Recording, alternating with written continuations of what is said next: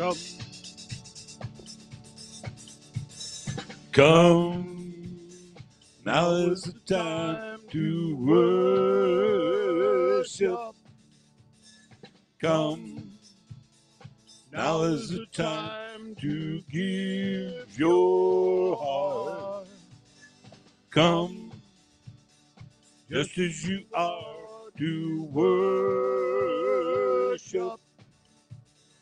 Come, just as you are before your God.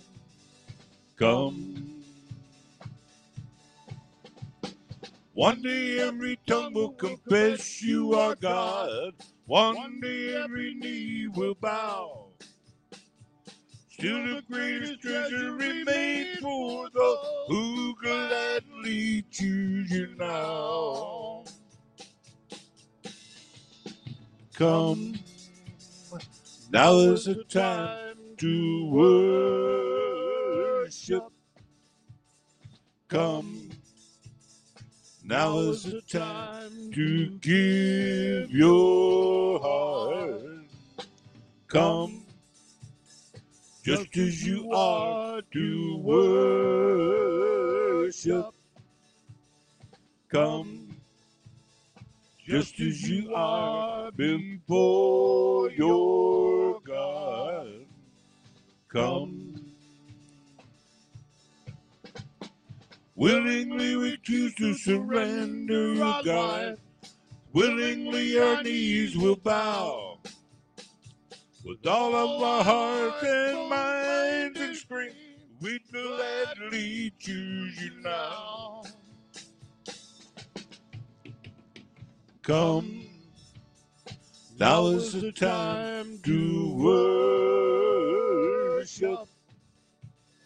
Come, now is the time to give your heart. Come, just as you are, to worship. Come, just as you are before your God. Come, come, come, come.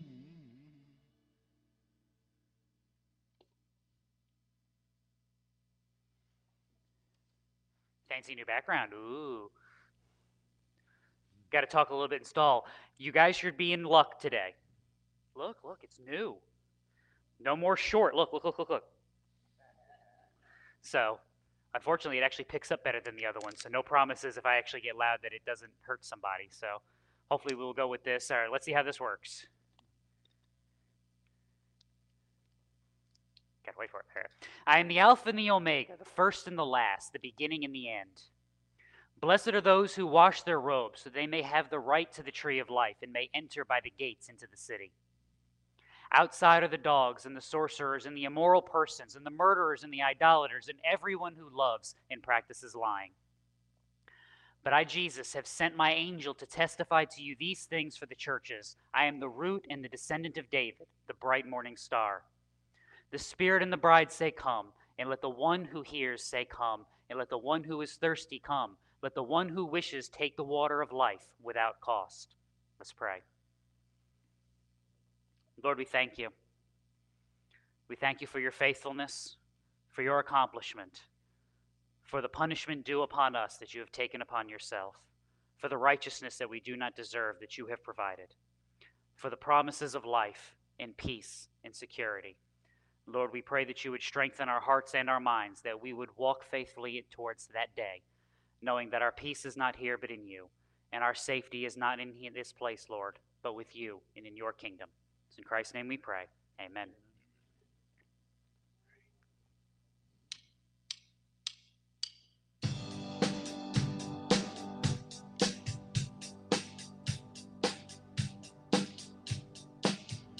We are one in the Spirit, we are one in the Lord. We are one in the Spirit, we are one in the Lord.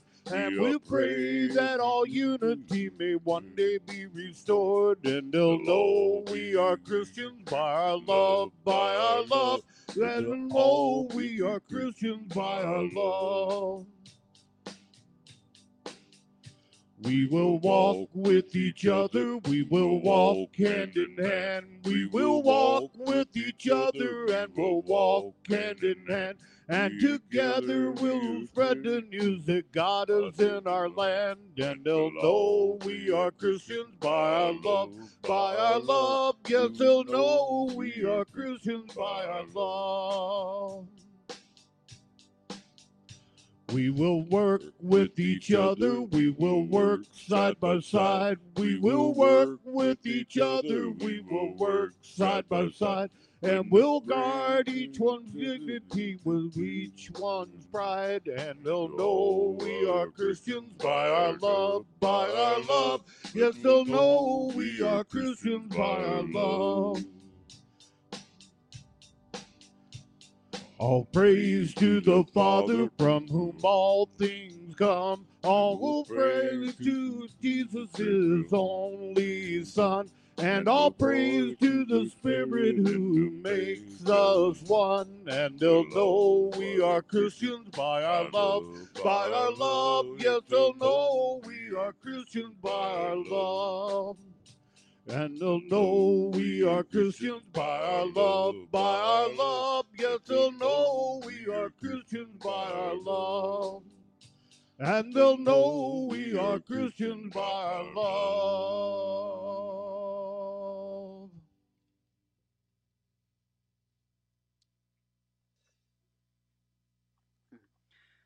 All right. Let's see. All right, couple of things. You picked a good day. We have lunch today. My kid, who doesn't eat anything, is excited about lunch. Wrap your brain around that.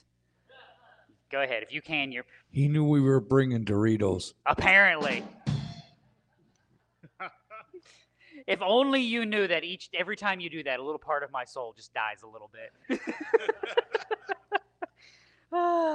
Yeah, that's of all the people in the house, guess which one's the most excited about recipes and cooking shows? The kid who doesn't eat anything, loves a cooking show and wants to try everything. Are you going to eat any of that? No. Well, he eats bread. As long as it is a bread. Again, for the rest of us, bread and water is a punishment that you get in bad prisons. To him, that's nirvana. So he's good to go. So yes, we have lunch. If you did not bring anything, you are still invited. You are welcome. We appreciate it. It's a good chance to get to know everybody. So when service is over today, we have a business meeting. So members, stick around. Quick meeting. We have like 2 or 3 things we got to discuss, though, real fast. I know you'll be quick because there's lunch. See how that works? Normally, we don't have them on the same day, but it works out this month because we pushed back the business meeting for Mother's Day. Can you believe nobody wanted to have a meeting on Mother's Day? What are the odds? So, kept us all from getting in trouble. So that covers those 2 things. Again, you are welcome. We appreciate it. Prayer concerns. If you would continue, I mentioned a couple weeks ago, Elizabeth's daughter, Christina, was in and out of the hospital running tests, cardiac issues, asthma issues. She was doing well. They took her in yesterday and did open heart surgery. Turns out a couple of blood clots formed, and they had to make sure they got those out of there as quickly as possible. So she is in recovery. She's in Madison. She's Mercy. I'm sorry. I asked you earlier. I got that wrong.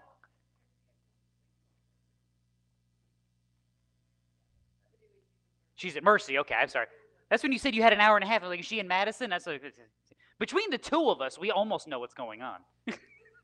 So she's at Mercy, but if you would be in prayer for Christina, we'd appreciate it. She is recovering, doing well so far, so hopefully she goes home this week, but who knows how quickly that works. I know in years past with hospitals, it's like, all right, can you walk? Can you breathe? Get out. So I don't know if that's still the case right now. I don't know if they're enjoying not having 17 visitors around because of COVID, so there's no telling on all of that. So if you would be in prayer for that, we would appreciate it. Is there anything else I'm forgetting? Going once, going twice. All right. Now I can get the thing up that I had earlier. In the Sadducees' question, how many brothers married the same wife? I heard it. 7. Say it loud if you know it. Say it loud. Come on now. Now, I mentioned in the reason for the question that in Sunday school, I talk about it a lot more than I talk about necessarily in here on a Sunday morning. But even in here, we talk about how you view the world, ironically enough called a worldview, the grid through which you run the input of the world. So when you see a news story, how do you process it? How do you understand whether this is good, bad, ugly, and how you respond to it? This is colored by your worldview, your non-negotiable things. If you want to get really technical, every human being has what we call in logic their a priori assumptions. Those are your first things, your priors. They come before anything else. They are non-negotiable. Every human being has them. What we try to do here on a Sunday and any other time we get an opportunity is influence your a priori assumptions, influence your foundation so that the ground you're standing upon is biblical and Christian, so that it builds up, so that as you're confronted with the things of the world, you're not arguing on their turf, you're not arguing their problems, but you're actually confronting the actual issue. Does that make sense so far? The reason why this question is so good at that is, do you want to see an awesome example of how you do that? Jesus gives that to you in Luke 20. So, there came to him some Sadducees who say there is no resurrection, and they questioned him, saying, Teacher, Moses wrote for us that if a man's brother dies having a wife and he is childless, his brother should marry the wife and raise up children to his brother. Levirate marriage is the name. I'm not going to explain it right now. It would take too long. Now there were 7 brothers, and the first took a wife and died childless, and the second and the third married her. In the same way, all 7 died, leaving no children. Finally, the woman died also, probably out of relief. In the resurrection, therefore, which one's wife will she be? For all 7 had married her. Do you catch the problem with the question?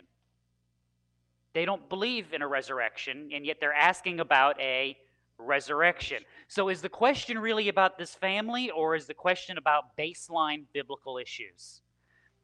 Jesus catches that. Jesus said to them, the sons of this age marry and are given in marriage, but those who are considered worthy to attain to that age and the resurrection from the dead neither marry nor are given in marriage, for they cannot even die anymore, because they are like angels and are sons of God, being sons of the resurrection.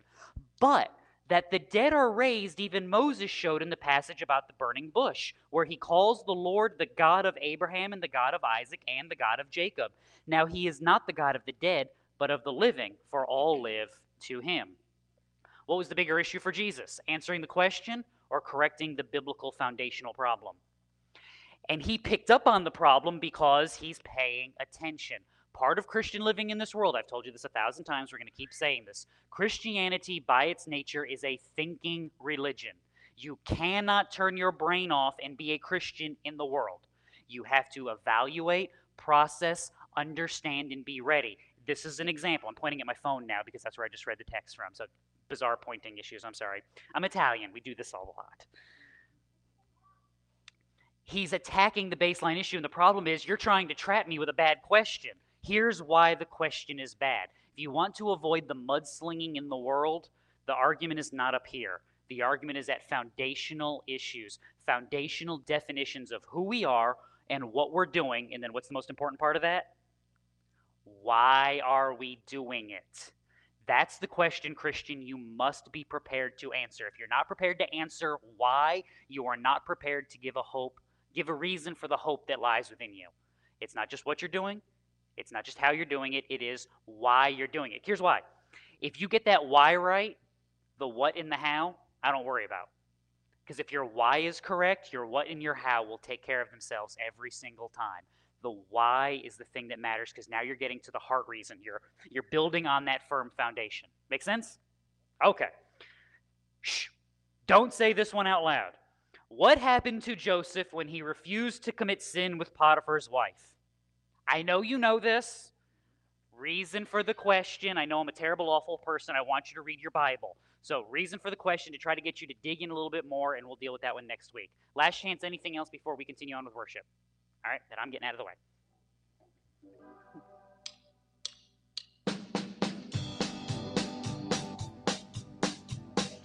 Have you been to Jesus for the cleansing power? Are you washed in the blood of the Lamb? Are you fully trusting in His grace this hour? Are you washed in the blood of the Lamb? Are you washed in the blood? In the soul cleansing blood of the Lamb? Are your garments spotless? Are they white as snow? Are you washed in the blood of the Lamb? Are you walking daily by the Savior's side? Are you washed in the blood of the Lamb? Do you rest each moment in the crucified? Are you washed in the blood of the Lamb? Are you washed in the blood? In the soul cleansing blood of the Lamb? Are your garments spotless? Are they white as snow? Are you washed in the blood of the Lamb? When the bridegroom cometh, will your robes be white, pure and white in the blood of the Lamb? Will your soul be ready for the mansion bright and be washed in the blood of the Lamb? Are you washed in the blood? In the soul cleansing blood of the Lamb? Are your garments spotless? Are they white as snow? Are you washed in the blood of the Lamb? Lay aside the garments that are stained with sin and be washed in the blood of the Lamb. There's a fountain flowing for the soul unclean. Oh, be washed in the blood of the Lamb. Are you washed in the blood? In the soul cleansing blood of the Lamb? Are your garments spotless? Are they white as snow? Are you washed in the blood of the Lamb? I'll be washed in the blood of the Lamb. One glad morning when this life is over, I'll fly away in the morning to a land and not celestial shores. I'll fly away. I'll fly away, oh glory, I'll fly away. In the morning When I die, hallelujah, by and by, I'll fly away. When the shadows of this life has grown, I'll fly away. in the morning like a bird from prison bars has flown. I'll fly away. I'll fly away, oh glory, I'll fly away. in the morning When I die, hallelujah, by and by, I'll fly away. Come on, Bill.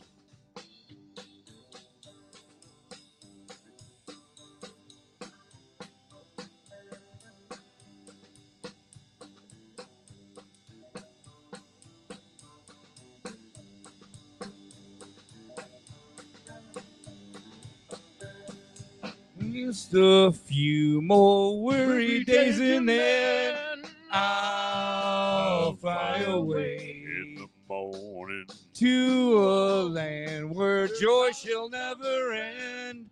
I'll fly away. I'll fly away, oh glory. I'll fly away. in the morning When I die, hallelujah, by and by, I'll fly away. I'll fly away, oh glory, I'll fly away. in the morning When I die, hallelujah, by and by, I'll fly away. Said when I die, hallelujah, by and by, I'll fly away.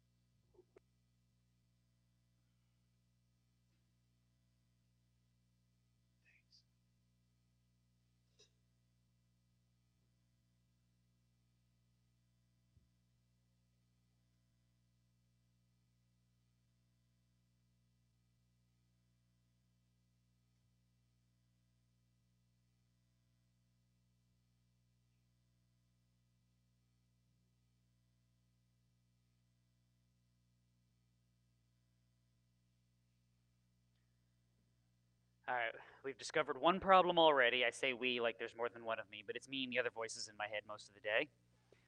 This comes with a little cover on there, which makes it sound a little nicer, but it adds weight, so it does this.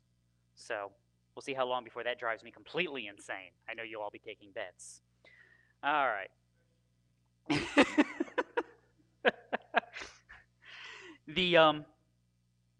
I finally think I got a bulletin right this week, and then my wife comes up to me and goes, "What did you do?" I'm like, holding a bulletin, like, it's right. I know it's right. I checked it 3 times. She goes, "We're not in Exodus?" Oh, is that all? No, we are not in Exodus. Go ahead. Will the slide work? There it is. We are in Acts. Why are we in Acts? I warned you a few weeks ago. See, who knows why we would be in Acts today? See, leave it to the Presbyterian to know. And see, Lou is the only person who will get this. He is a now Reformed Presbyterian. Lou gets the theology joke that is in that. So there you go. We're Baptists. Most of you are going, Pentecost? And if you're not a Baptist, you probably grew up evangelical, which are mostly the same thing in this country. But yes, Special Event Sunday, we are dealing with Pentecost. We never talk about this in evangelical churches, ever. And you know what? That is to our shame. So everyone, hang your heads in shame. All right, moment over. The reason we don't do this in modern conservative evangelical churches is usually one good reason. We're terrified. We are. We have to draw a line somewhere, but we don't know where to draw it, and we don't know why to draw it, so the best thing to do is what? We just never talk about it. We never do it, and then what we end up, see that right there? I move my head and it starts wiggling. I don't know how you guys don't hear that, but it's smacking me in the side of the head, so I will have a nervous twitch by the end of the day. Now, is that an admirable goal? And the answer is yes. It is for the sake of unity in the church. It is for the sake of not having a fight over what is, in fact, a secondary issue. Is it a wise goal? And the answer is no, not in the least. All right. Theological triage. Primary issues. First level things. You either agree or you're out. Okay? You're out of the kingdom. These are non-negotiables. Christ alone. No other way of salvation. If you disagree on that, that's a foundational Christian issue. We can't be friends, okay? Not even a little bit. Sufficiency and God-breathedness of Scripture. That's a foundational issue. Things like virgin birth, because it goes to the very nature of who Christ is, how he comes into this world, and how that functions, as well as the testimony of Scripture. Foundational issue. Trinity. If you are a non-Trinitarian, you're out. Sorry, these are primary issues. They have to have lines drawn on them. I could probably come up with a handful more, but I will stop there. You get the idea.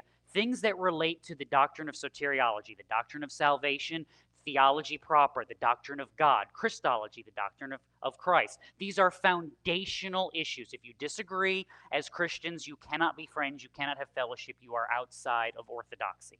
With that said, secondary, tertiary, and I don't know what the word for 4th and 5th level issues are. So secondary issue would be like baptism. I have an idea about baptism. Believer's baptism by immersion. That's why we got the big old tank up there. That's a Baptist thing. Are Presbyterians, because they do paedo-baptism, evil?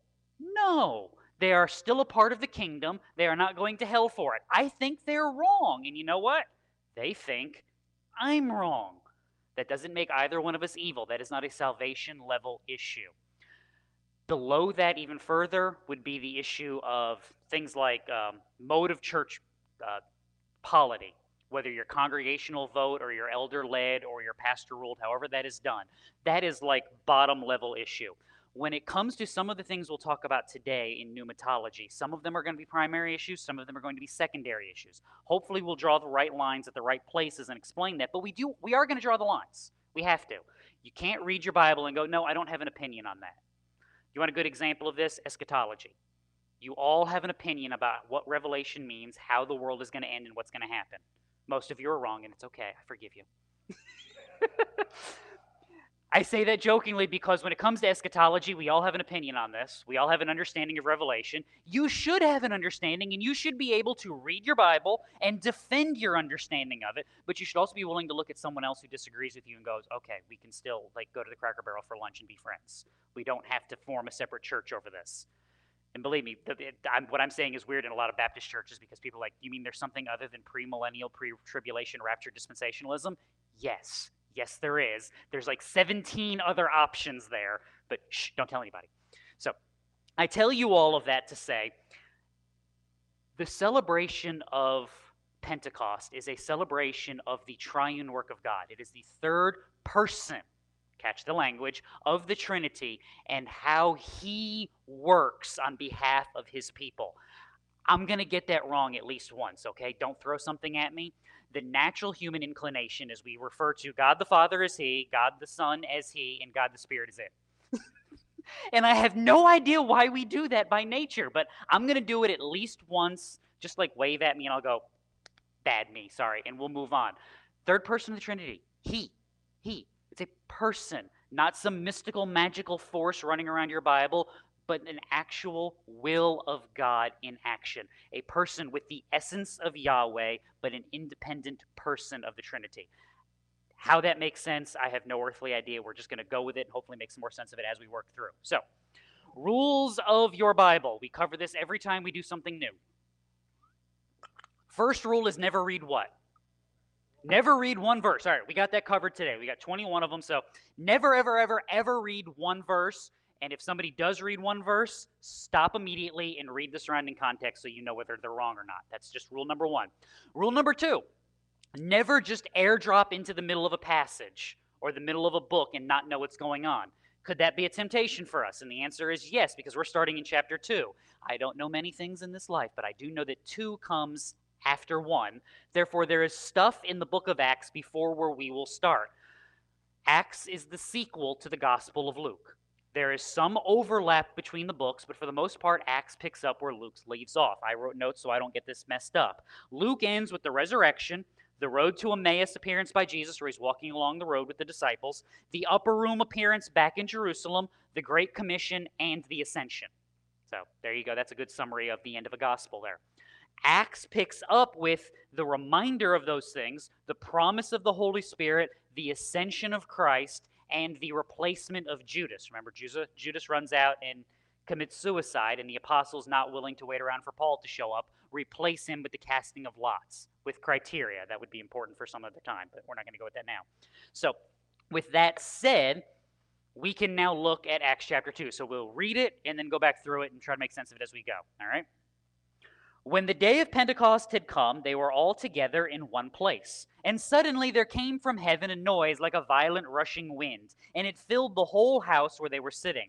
And there appeared to them tongues as of fire, distributing themselves, and they rested on each one of them. And they were all filled with the Holy Spirit and began to speak with other tongues as the Spirit was giving them utterance. Now there were Jews living in Jerusalem, devout men from every nation under heaven. And when this sound occurred, the crowd came together and were bewildered because each one of them was hearing them speak in his own language. They were amazed and astonished, saying, "Why are not all those who are speaking Galileans? And how is it that we each hear them in our own language to which we were born? Parthians and Medes and Elamites and residents of Mesopotamia, Judea and Cappadocia, Pontus and Asia, Phrygia and Pamphylia, Egypt and the districts of Libya around Cyrene, and visitors from Rome, both Jews and proselytes, Cretans and Arabs. We hear them in our own tongues speaking of the mighty deeds of God." And they all continued in amazement and great perplexity, saying to one another, "What does this mean?" But others were mocking them, saying, "They are full of sweet wine." But Peter, taking his stand with the 11, raised his voice and declared to them, "Men of Judea, and all you who live in Jerusalem, let this be known to you, and give heed to my words. For these men are not drunk as you suppose, for it's only the 3rd hour of the day. But this is what was spoken of through the prophet Joel. And it shall be in the last days, God says, that I will pour forth of my Spirit on all mankind. And your sons and your daughters shall prophesy, and your young men shall see visions, and your old men shall dream dreams. Even on my bondslaves, both men and women, I will in those days pour forth of my Spirit, and they shall prophesy. And I will grant wonders in the sky above, and signs on the earth below, blood and fire and vapor of smoke. The sun will be turned into darkness and the moon into blood before the great and glorious day of the Lord shall come. And it shall be that everyone who calls in the name of the Lord shall be saved. All right. Back to the beginning. Let's make sense as we go. Good lesson for reading your Bible. If you want to try to put stuff together as we do it, ask yourself questions. When the day of Pentecost had come, time out. What's a Pentecost? Because everybody's just like running around at Pentecost, right? Literally means 50th. It is your feast of weeks. Go back to Exodus 34. You shall celebrate the Feast of Weeks. That is the first fruits of the wheat harvest and the Feast of Ingathering at the turn of the year. 3 times a year, all your males are to appear before the Lord God, the God of Israel. 3 feasts. Everybody, all the males of Israel are required to go to Jerusalem to go and sacrifice and partake of the feast. Pentecost is one. If you were following along in your gospel and you know the story, the prior one was Passover. 7 weeks prior. The end of the year, well, the end of their year, kind of, be about early fall for our year, the way the calendar usually falls, would be the tabernacles, or the way I refuse to say it, booths, because I can't get to the TH and the S. That's the New England in me, sorry. So this is the feast. They are gathered together here. They were all gathered together in one place. Who are they? Had a friend of mine in church years ago. We used to have this discussion. Could you imagine this? I used to get in trouble all the time. And just sweet, innocent little old me used to get in trouble. And the argument was always that they're upset.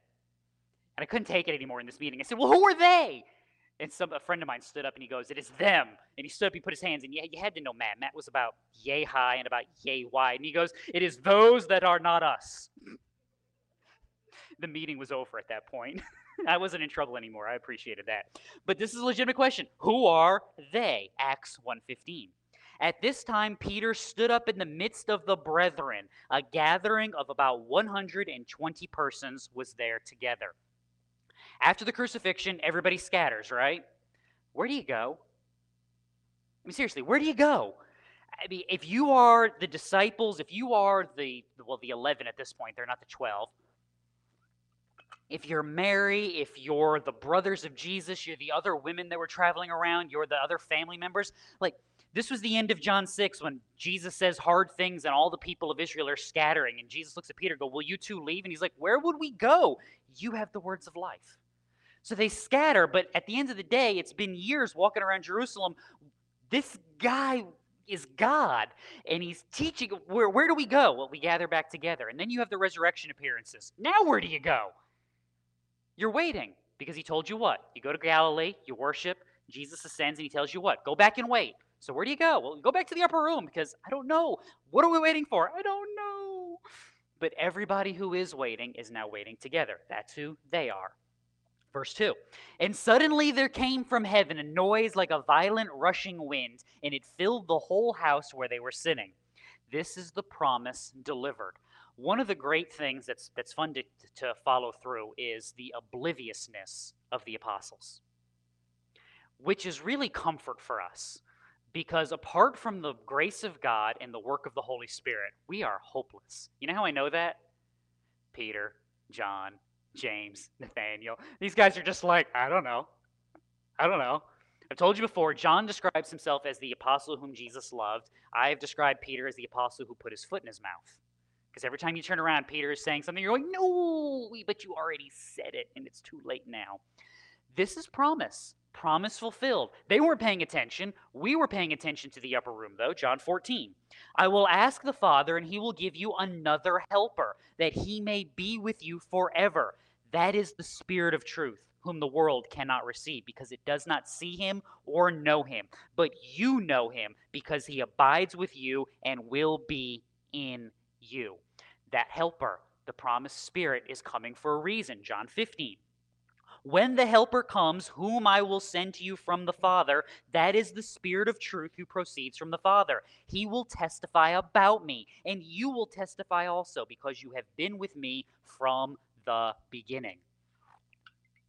That was one of the requirements to be the replacement for Judas, is you had to have been walking with Jesus from the baptism of John. You had to be there, because one of the things that gets overlooked, the Holy Spirit doesn't just show up and grab the apostles and be like, now you know. And then they start telling of all the deeds of Jesus. They can tell of the deeds of Jesus. Why? Because they were there. What the Holy Spirit does is brings these things to remembrance. This is part of the promise. This is why your discipleship, let me back up.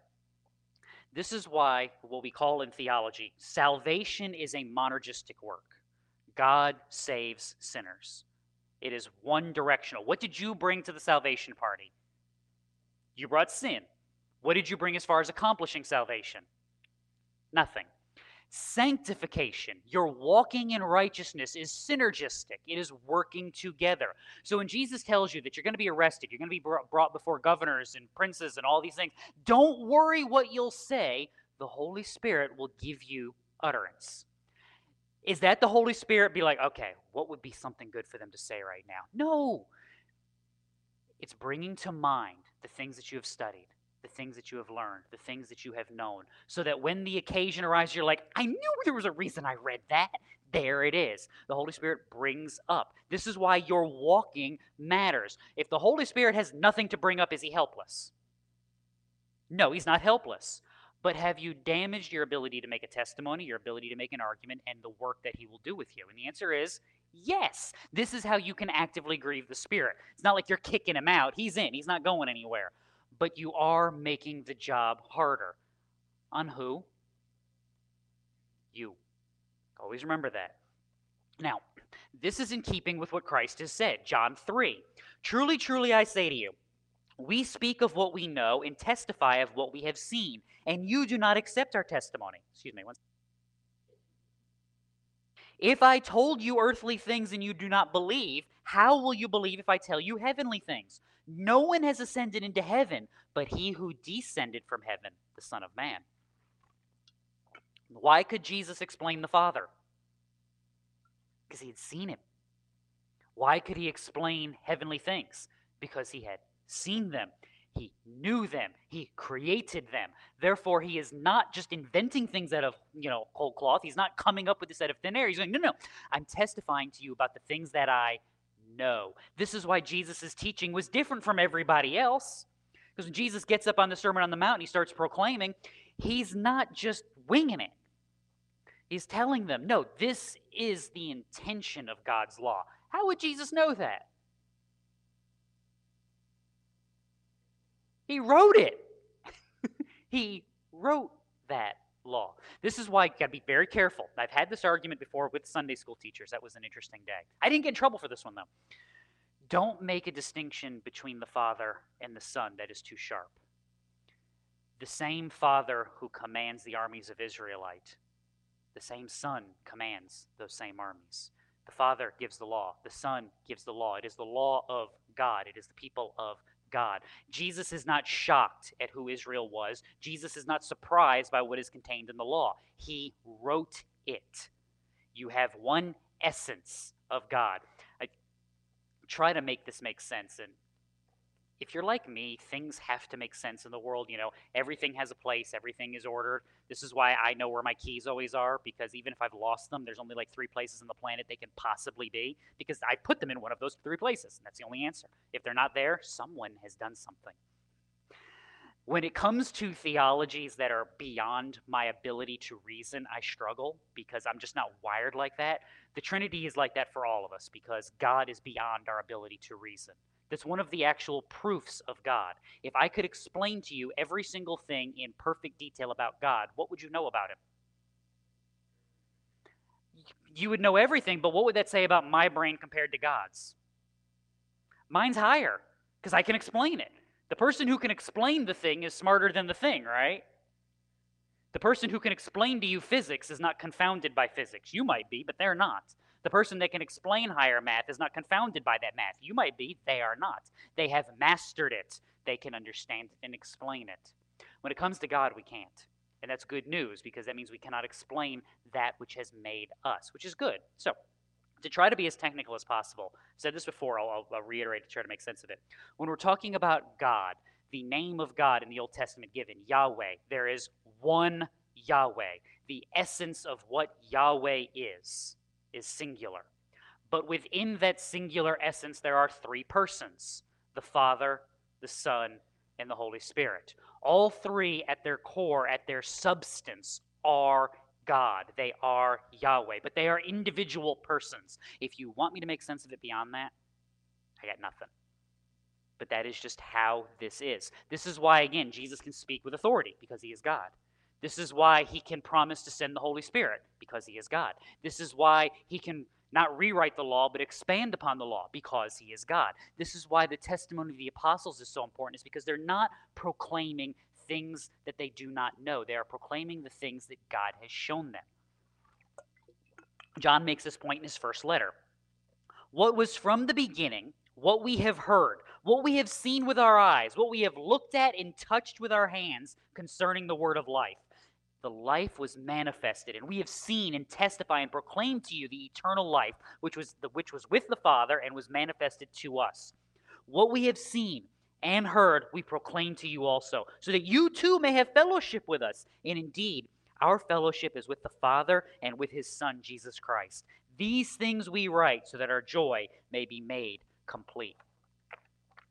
That's why this matters. That's the fulfillment. Do you know what one of the most unreliable things is in a court of law? Eyewitness testimony.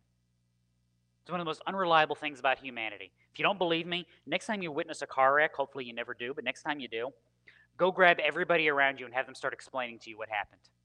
And you'll be like, no, it didn't. No, it didn't. Or tell a story with your spouse. How many times has your spouse looked at you going, it didn't happen like that? Yes, it did. I was there. No, it didn't. I was there. And then the person listening to the story is going, okay, help me out here, people. Why do we believe this eyewitness testimony? Pentecost is your answer. It is not the power of John's memory that we're trusting in. It is not the power of Peter's vision that we're trusting in. It is not the testimony of James that we're trying to go, yes, that's the thing. It is the Spirit-empowered declarations of God. And we're going to get to this more in a minute. The power of memory powered by the Holy Spirit that we trust in. I don't trust it because of John. I trust it because of God. And again, we'll get to that more in a second, but I'm getting ahead of myself. So, verse 3. There appeared to them tongues as of fire, distributing themselves, and they rested on each one of them. So each one of them is being marked. Why? Who is that for the benefit of?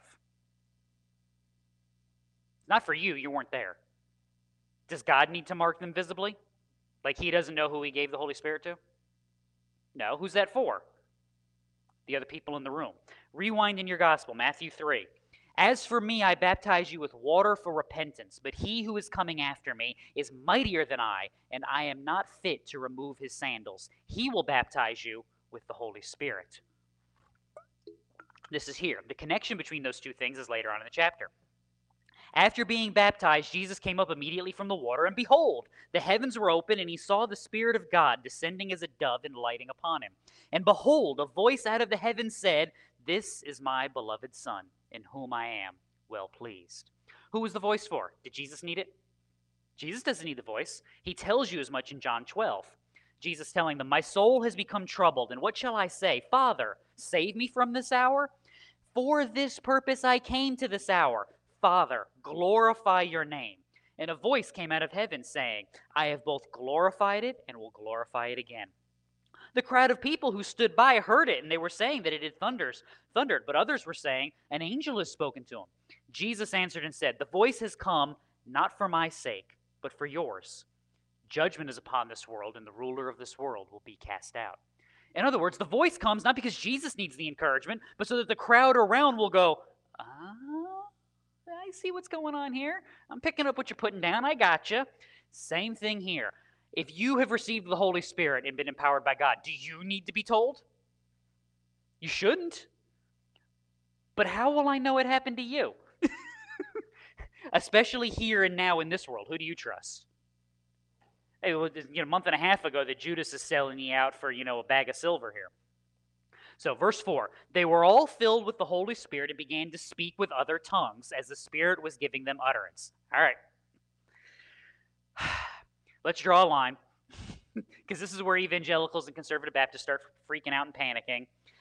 Glossios, all right, technically glossios, from the Greek word glossialia, that we translate as tongues. The reason we translated that is because the word has 17 meanings, and we try to pick one and go with it. The beauty of language translation is that just like you have more than one word to describe the same thing, right?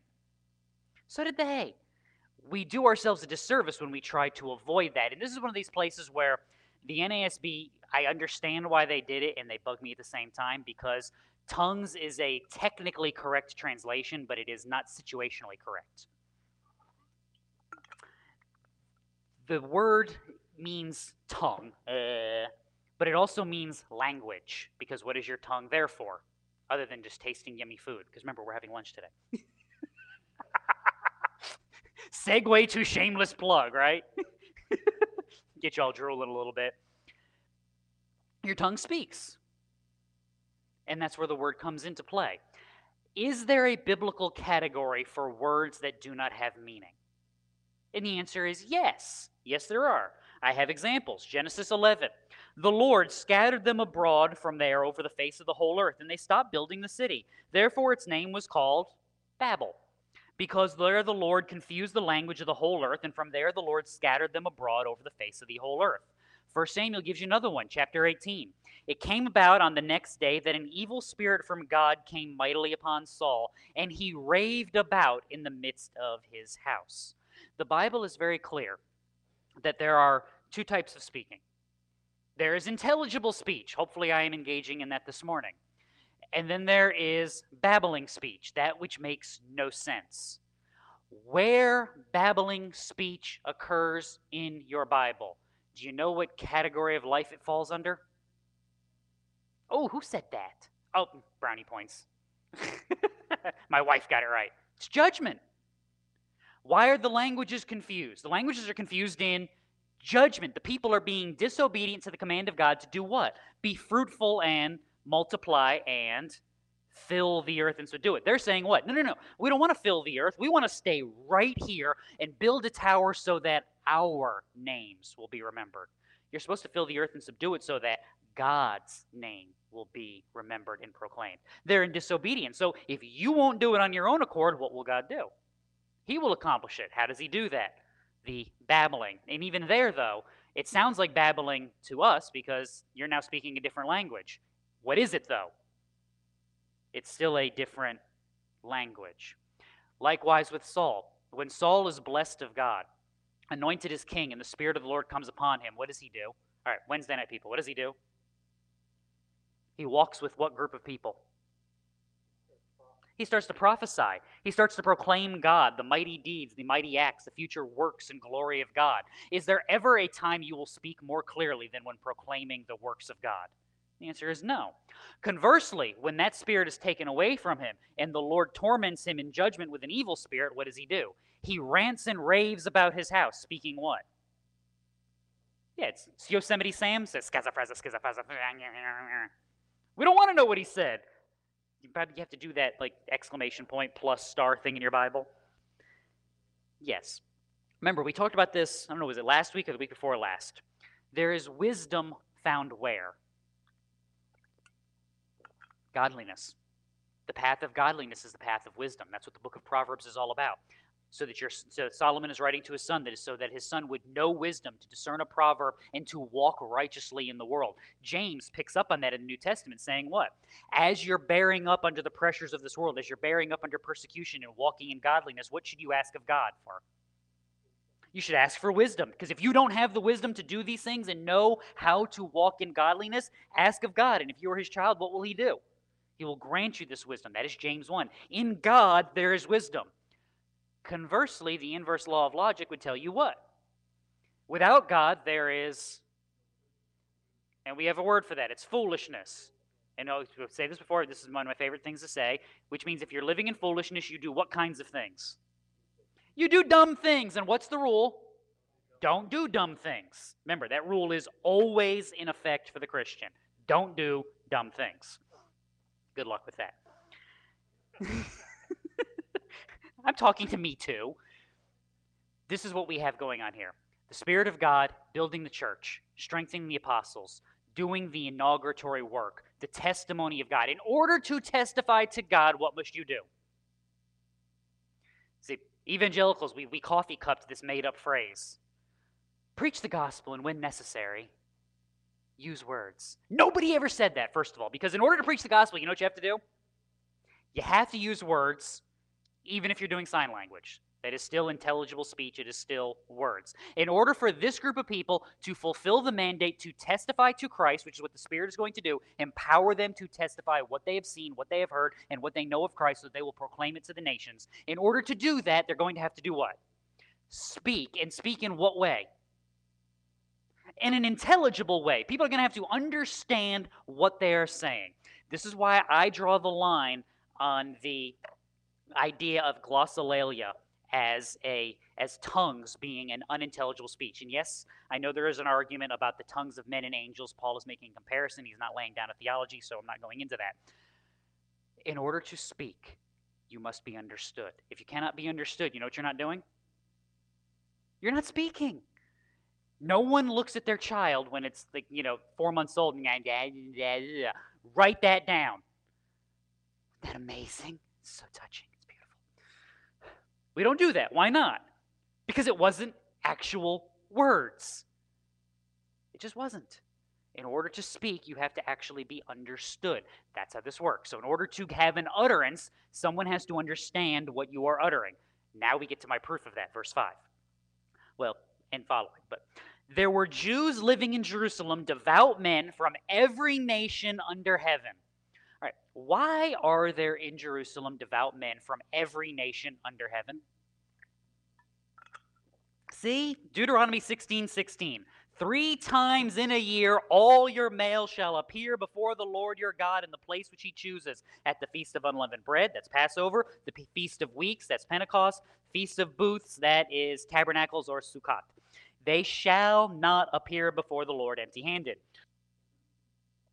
This is an interesting thing for Israel, because when you understand the fullness of time in Galatians 4, this is what that's talking about. So Galatians 4, 4 and 5, in the fullness of time, God sent forth his Son, born of a woman, born under the law, so that he may redeem those who were under the law. This is what the fullness of time looks like. Always remember, in Israel, most of them never came back after the destruction of the temple. There was what is known as the diaspora.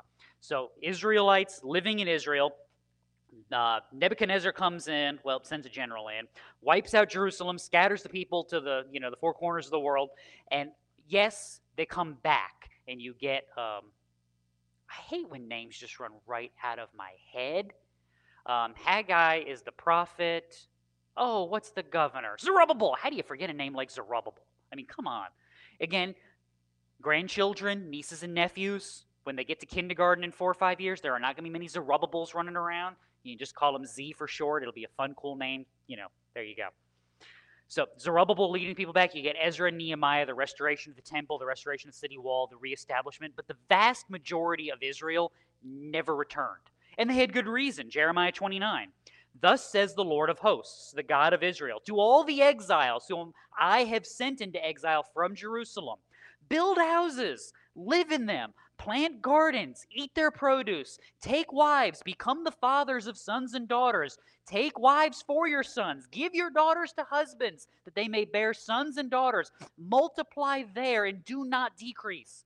Seek the welfare of the city where I have sent you into exile. Pray to the Lord on its behalf, for in its welfare you will have welfare. Now just imagine. Yes, you're sent off in exile. You're mourning. The temple is burning behind you as you're packing your bags and leaving. And you're dropped off in, Timbuktu or wherever. And then you get this message from Jeremiah. And you follow it. And I have a family. And as my children grow up, I marry off my daughters, and I find daughters to marry to my sons, and I have grandchildren, and I'm praying for the city, and I'm engaged in business, and 70 years of exile go by, and now you're, hey, we can go back. I'm 92. I have great-grandchildren. I have a family business that I've handed down through 3 generations, and I'm friends with the mayor from when I was 45. Where am I going? Nowhere. Where are my kids going? Nowhere. Does that mean we're not faithful to God? No. So what do? We plant and we bloom faithfully right here. Israelites did that all over the world. And then as Jerusalem was reestablished, they followed. Festivals come in. The population of Jerusalem would more than double during festival times. They would go from a few 100,000 people to over a couple million people. I mean, in a week. They would just come in because it's the festival. This is the time. They're all here. So what happens? 6 through 11. I won't repeat all those people. Do you guys really need me to repeat all of those people again? We read it once. Okay. It's a bunch. It's everybody. They are hearing what? Proclamation of the works of God. From who? Or is it whom? Do I have an English teacher present? I never know when the whom is supposed to be utilized. I never got that right. Yeah, not worried about it. If I fail my English exam today, I'll be okay. Who are they hearing this testimony from? I don't just mean like Peter and James and John. Like, what are these people? Where are they predominantly from, first of all? Think about your geography of Israel. They're from Galilee. Look at Vern reading ahead. You get a brownie point. You get a stool. Gold star for you. You get to be first in line today at lunch. It's the only prize I have. I don't know. Until you do something else, then we'll put you at the back of the line later. They're from Galilee. Do the people of Jerusalem think the Galileans are just amazingly smart and brilliant people? No. What is Galilee? It's a fishing town. Now, just so we can dispel one myth, because Christmas will come along eventually and the History Channel will tell you how dumb all the Galileans are. In order to actually have a fishing business, what do you have to be able to do? We have to be able to fish, first of all, but if I can fish, does that mean I can run a fishing business? Yeah, I have to be able to read, I have to be able to write, I have to be able to, to sell, I have to be able to market, and I have to be able to do that in which language in this world? Multiple, more than likely, but at least Greek, which would have been the lingua franca, the language of business, the language of the world. Latin won't replace it for a few hundred years. So even these poor, uneducated, quote-unquote, fishermen would have spoke Aramaic. They would have probably read enough Hebrew to be conversant in the synagogue, and they would have been very fluent in Greek, because if you're in Capernaum or any area around there, you would have people from all sorts of places. Not to mention they're hanging out where multiple times a year? At a festival with other people, learning, doing business, engaging in trade. They're not complete nincompoops. But as far as the world is concerned, these Galileans, now, I give them credit for knowing Aramaic, some Hebrew, and some Greek. Would you expect them to know, what's going on in Egypt and Libya and Crete and everything else? And the answer is no. All of these different dialects, all of these different languages. And keep that in mind. When we talk about languages, dialect matters greatly. I was 9 years old when we moved from Connecticut, middle of town, like on a city block. I didn't know what grass looked like most of the time except for a baseball field. And we moved to the middle of nowhere, rural North Carolina. I came home on more than one occasion going, these people don't speak English. I didn't even know what was told to me. And my parents were like, it'll be okay, you'll figure it out. No, I won't. I eventually did, but it's all right. I remember, that was the late 80s, early 90s. That was before the internet. I didn't know people actually talked like that outside of bad movies. I was indignant in my 4th grade class because a teacher asked one of my classmates if he had copied something off the board in his exact words, in the exact dialect. I done jot that down. I was like, what? He what? I was astounded. And one of my friends used a triple negative in a sentence, which I didn't even know you could do. And this is one of my mother's favorite stories. Cameron could vouch for this one. I was indignant for a week because she didn't correct him. Like, it was one thing to use the negatives incorrectly. It was another thing for your teacher to not correct it. I was just like, what have you people done to me? So even local dialects can change entire meanings of words and phrases. Not now. All of these people, Arabs, Cretans, Phrygians, Cappadocians, they're all hearing what they understand.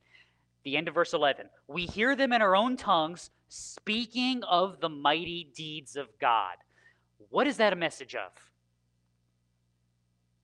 See, this is where you've got to be very careful, because our first thought is this is a proclamation of mercy. It is not. Rewind in your Bible to something like, let's say Deuteronomy 31. God's telling Moses, write a song for yourselves and teach it to the sons of Israel. We do this, right? Why do we write songs and teach them to children? It's a way they learn. You want to get something stuck in your head until the end of time, set it to music. It will stay there. If you don't believe me, start listening to the radio station, have a song pop up. This has happened to me multiple times lately. I haven't heard that song in 20 years. Why am I singing along? Because it sticks up there and it never goes away, ever. You do this for learning. So teach it to the sons of Israel, put it on their lips so that this song may be a witness for me against the sons of Israel. For when I bring them into the land flowing with milk and honey, which I swore to their fathers, and they have eaten and are satisfied and become prosperous, then they will turn to other gods and serve them, and spurn me and break my covenant. And it shall come about when many evils and troubles have come upon them, that this song will testify before them as a witness. For it shall not be forgotten from the lips of their descendants. For I know their intent, which they are developing today, before I have brought them into the land which I swore. So Moses wrote this song the same day and taught it to the sons of Israel. Always remember, that's the first part of the gospel. If anybody ever asks you, I've got good news and bad news, which one do you want first? No, you're wrong. It is biblical to always have bad news first. Because before we look at you and go, God loves you and has died for you, what do we first have to explain? We have to explain why somebody has to die for you. We have to explain why that love is a big deal. Because lost in your sin, you go, of course God loves me. Have you met me? Why wouldn't he? I'm amazing.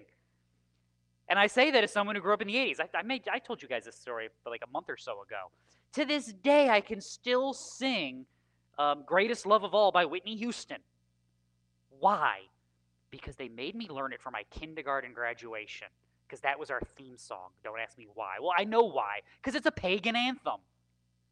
Where was all the beauty and love in that song? It was in me. I am the fruit of all human potential. I am the people I have been waiting for. It's me. This is why everybody gets a trophy. This is why everybody gets a pat on the head and a pat in the back and told they did a wonderful job. And this is the problem. Humanity, when left to its own devices, engages in idolatry of who? Self. Me. I'm awesome. Unless you're you and then you think you're awesome. But I know you're not right because I'm awesome. Yeah, where's John when you need him, right? Detroit.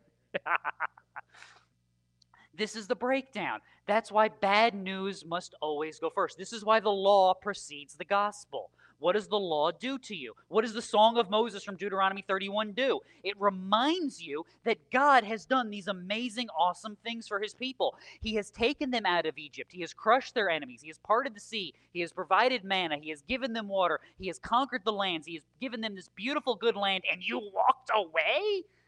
What's wrong with you, man? And the answer is, oh yeah, there's that whole sin thing. But now I know what? Now I have a reason to hear the good news. I have been brought low by the law. We do this today. I told you this before. Go look up Ray Comfort videos. He does a great job of this. Would you consider yourself to be a good person? Everybody on this planet says what? Yes. Have you ever told a lie? You ever looked at somebody with lust? You ever been angry at somebody in traffic? Congratulations, you're a lying, adulterous murderer. Good job. Go you. And see, by that standard, I am now what before God? I'm now guilty. I am now deserving of his wrath and his judgment. Sin abides in me. Now you tell me, but God loves you and has died and taken your judgment upon himself and gives you his righteousness. Ooh, see, tell me more, because now I have a reason to follow and to believe. That's what Deuteronomy 31 is going on about. That's what this is going on about. You know that Messiah guy that you guys crucified?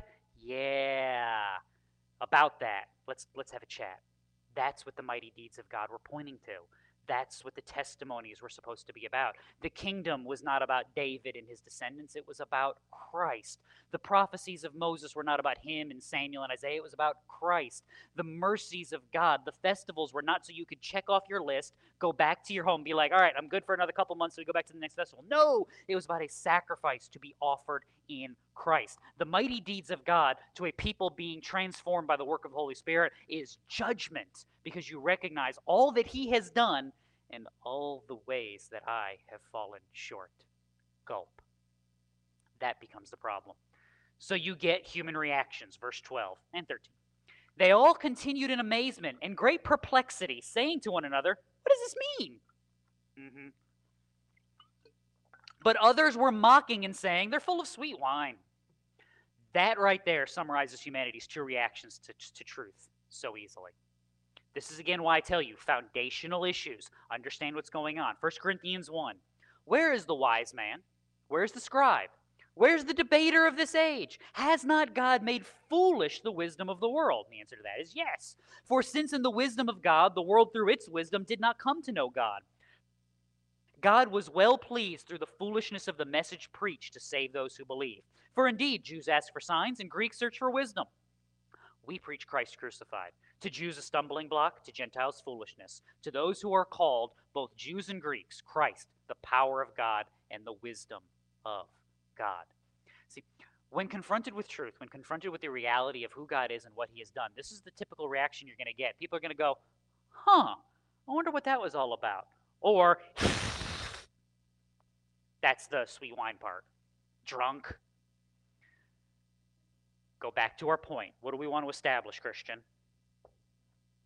Firm foundation. We want to be able to stand with Paul and say what? I'm not ashamed of the gospel. Why not? It's the power of God. For what? Unto salvation. To come full circle, first to the Jew and then also to the Greek. There you go. See, this is why we read Bible verses, because at some point the Holy Spirit's going to go, ooh, that's the one. Got it. This is how this is supposed to be put together. We proclaim Christ. If we try to stand anywhere else, we've lost the foundation. We've lost the anchor. We picked it up, we've put it on our shoulders and gone someplace else. We are adrift. We have to remember, again, who we are and why we are. It's not enough that I just stand here. I have to know why I'm standing here. I have to be able to evaluate, okay, I disagree with that. Well, why? I don't know, I just do. That's never been good enough. It's not good enough now, it wasn't good enough then, and it's not going to be good enough if God lets it keep spinning for another 5,000 years. That's a problem. Why is it a problem? We'll come back to the definitions. Here's how God has told us this world is supposed to work. Here's how this is supposed to be laid out. When you go in violation of that, see, we have a word for that, and that word is sin. And the wrath of God abides upon all sin. But, see, now you're getting back to the same message preached. You're getting back to the same foundational issues. You're coming back to how do we change the hearts and minds of men? By proclaiming Christ. So, verse 14. Peter, taking his stand with the 11, raised his voice and declared to them, Men of Judea, and all you who live in Jerusalem, let this be known to you and give heed to my words. All right. What separates Peter going, ooh, Jesus, it's good that we're here. Let us build a tabernacle for you, and one for Moses, and one for Elijah. Or what separates the Peter who says, Jesus? Never heard of Jesus. No, I'm not from Galilee. I don't know that guy. Or the guy who's trying to take Malchus's head off and is so bad with a sword that he only cuts his ear. What separates that guy from this one? Holy Spirit is here, isn't he? Peter isn't better. God is better. And all of that brokenness is put away in Christ.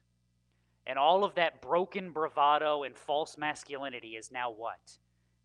It is right bravado. It is right masculinity in service to God. One is service to self, one is service to God. Now it is, I can stand up and I can proclaim what I know, what I have seen, what I have heard. Why? Because I'm better than the rest of you? No. Because God has said, start talking. And when God says start talking, what do? You start talking. What do you talk about? What did Jesus tell him? I say to you that you are Peter, and upon this rock I will build my church, and the gates of Hades will not overpower it. What's the rock? See, Roman Catholic Church would tell you it's Peter. They're wrong. Why do I say that? Rewind to verses 13 through 16. When Jesus came into the district of Caesarea Philippi, he was asking his disciples, who do people say that the Son of Man is? And they said, well, some say John the Baptist, and others say Elijah, but others Jeremiah or one of the prophets. And Jesus said to them, who do you say that I am? And Simon Peter answered, you're the Christ, the Son of the living God. That's the rock. That's the rock. The testimony that you are Christ. You are of God, and you are God. And in you, as John 6 said, we mentioned earlier, are the words of life.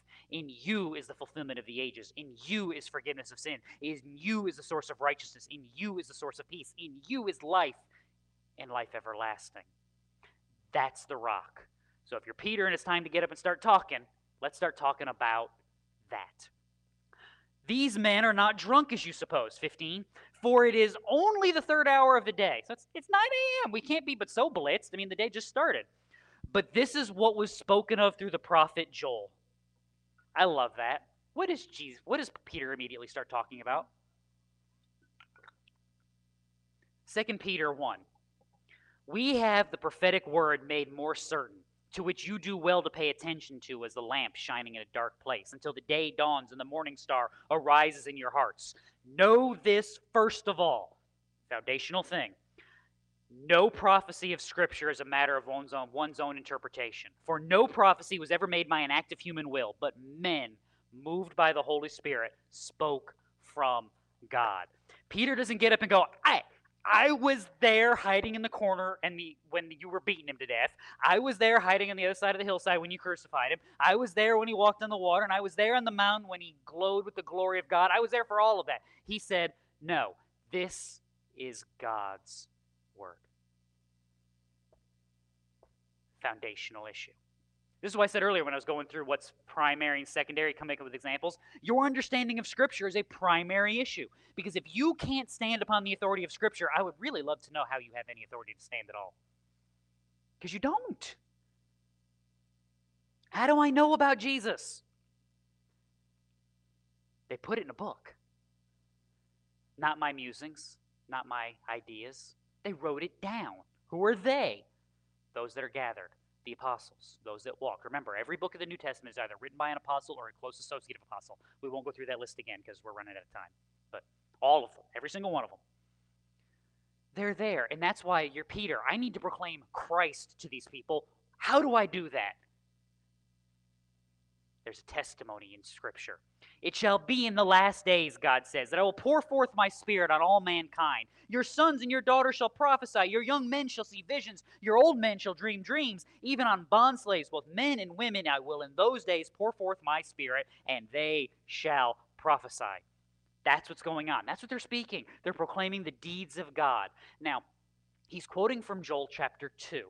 I would like to read you the first verse out of that quote because Peter left out a thing that I think was important. It shall come about after this that I will pour out my Spirit on all mankind. Now stop. Do you have any questions? Think. What's your question? It shall come about after this. What? See, there it is. After what? Time out. I have questions. Luckily, your Bible has answers. Go back in the chapter on Joel.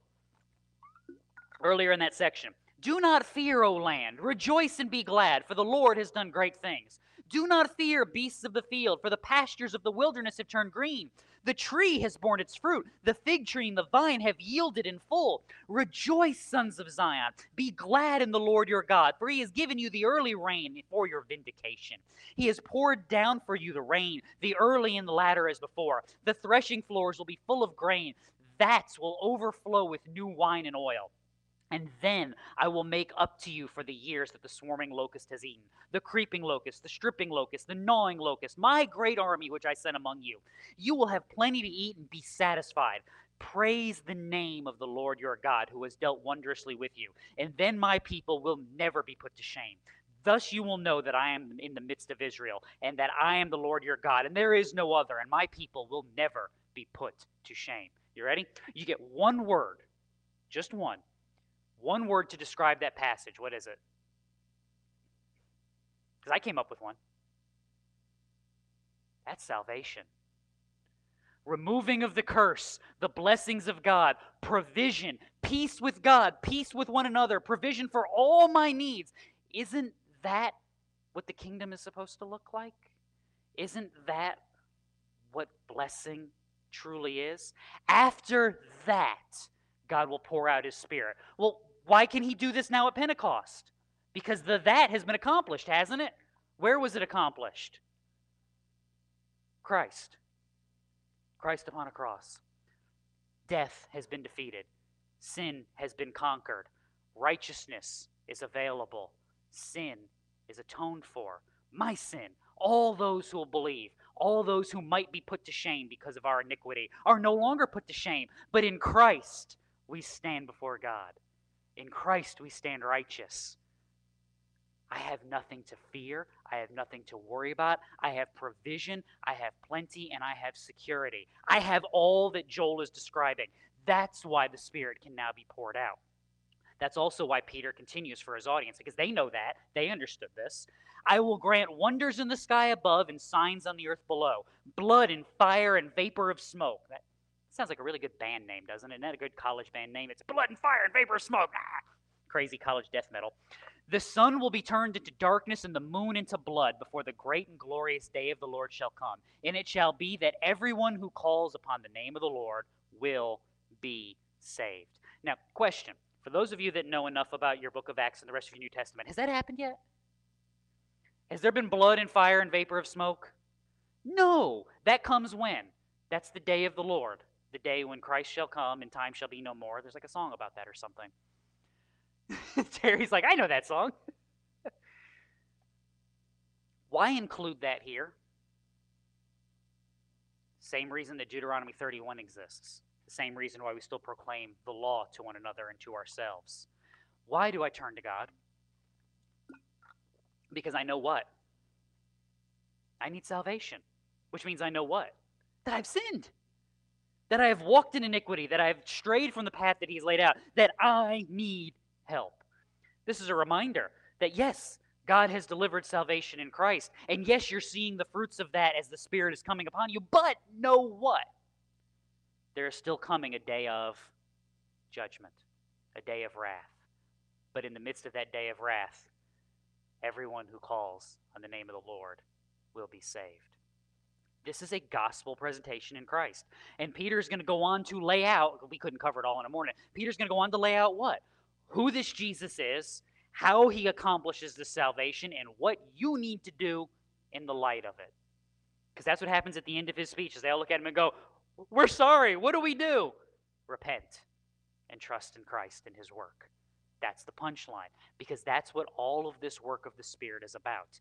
This is why our worship services look the way that they do. This is why in a conservative evangelical church, we try to do things decently in order. Because we want the message to be the main thing. Because what does the Holy Spirit want?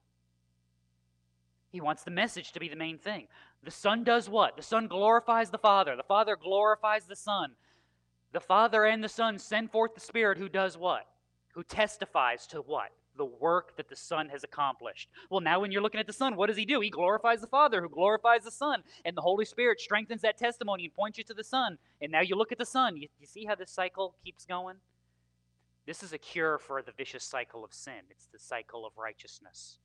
The strengthening of the Holy Spirit, the encouragement of sanctification, the pointing you back to Christ, who shows you the work of God, who shows you the sacrifice of Christ, who shows you the testimony of the Spirit, who shows you the beauty of God, who shows you the glory of Christ, who shows you the strengthening of the sanctification.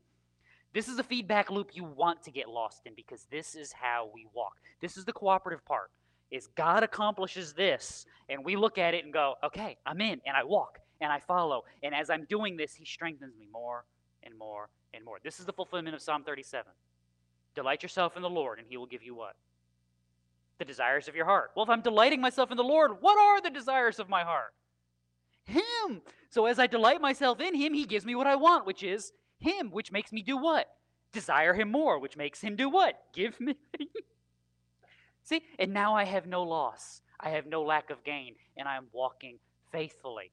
I'm weeding out the problems of life. I am putting to death the sins that corrupt. I am pushing aside the darkness. I am walking faithfully my path to the kingdom, where despite what goes on in this world, I am grounded and I am secure, because it is God that secures me. This is what the Holy Spirit accomplishes. This is why we took time today to celebrate this day and to be reminded of it, because this is the work that the Holy Spirit does still to this day. If you have a struggle in your sanctification, if you're struggling with joy, peace, security, you have a worship problem. That doesn't mean you have a problem with songs on Sunday morning. It means you have a problem with how you're living, a problem with what your anchor is, what your foundation is. So what do? Well, I recognize what Christ has done for my sin, and I ground myself in that. And He points me to the great work of God. The Holy Spirit then comes, and He strengthens me with the testimony of the Word and in prayer, and spurs me to action. And the more that I do that, the more that I focus myself upon Christ, which reminds me of the great works of God, which gives the Holy Spirit that much more fuel for the fire that strengthens me along my path. This is how we live and how we walk. To forget that is to forsake the tools that God has given.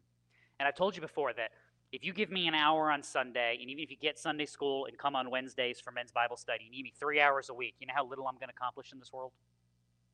I can't do it. You spend too much time around too many other wicked people. It just is what it is. Outside of this place, that's the truth of all of us.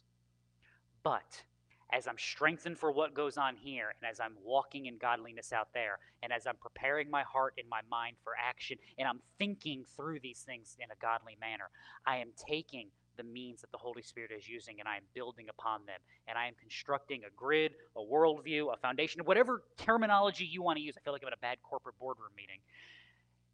And that thing is the grounding that the Holy Spirit uses. It is the strength. It is the weapons. It is all of life so that I can stand firm. It doesn't matter what they do out there. I can stand faithfully. I can proclaim what is right when I see what is wrong. And I am not tempted and I am not influenced because I have the better thing.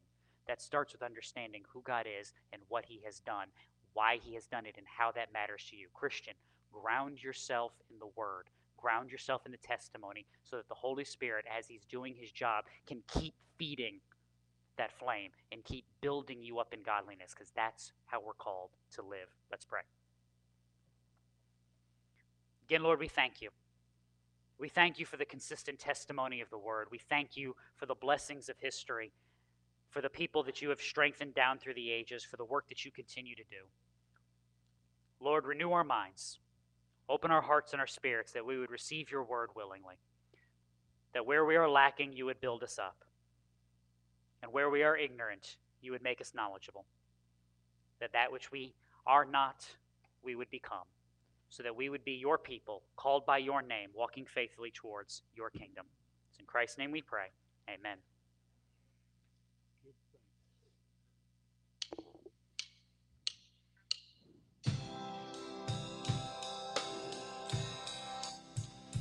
Give thanks with a grateful heart. Give thanks to the Holy One. Give thanks because he's given Jesus Christ, his Son.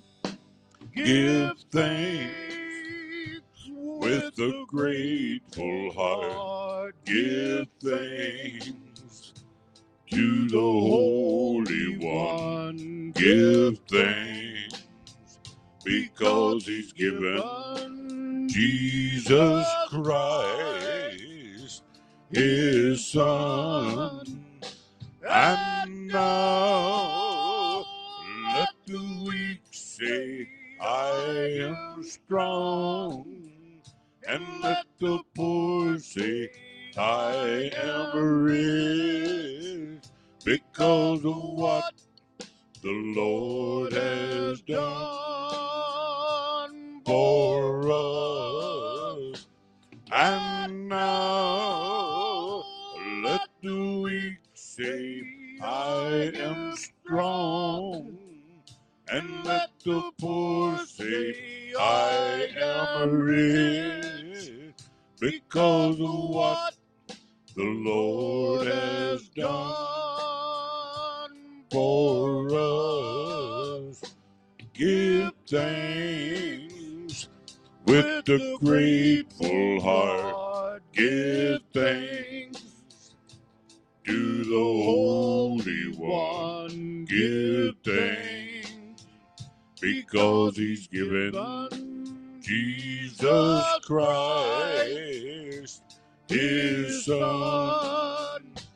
Give thanks with a grateful heart. Give thanks to the Holy One. Give thanks because he's given Jesus Christ, his Son. And now let the weak say, I am strong. And let the poor say, I am rich, because of what the Lord has done for us. And now let the weak say, I am strong. And let the poor say, I am rich, because of what the Lord has done for us. Give thanks.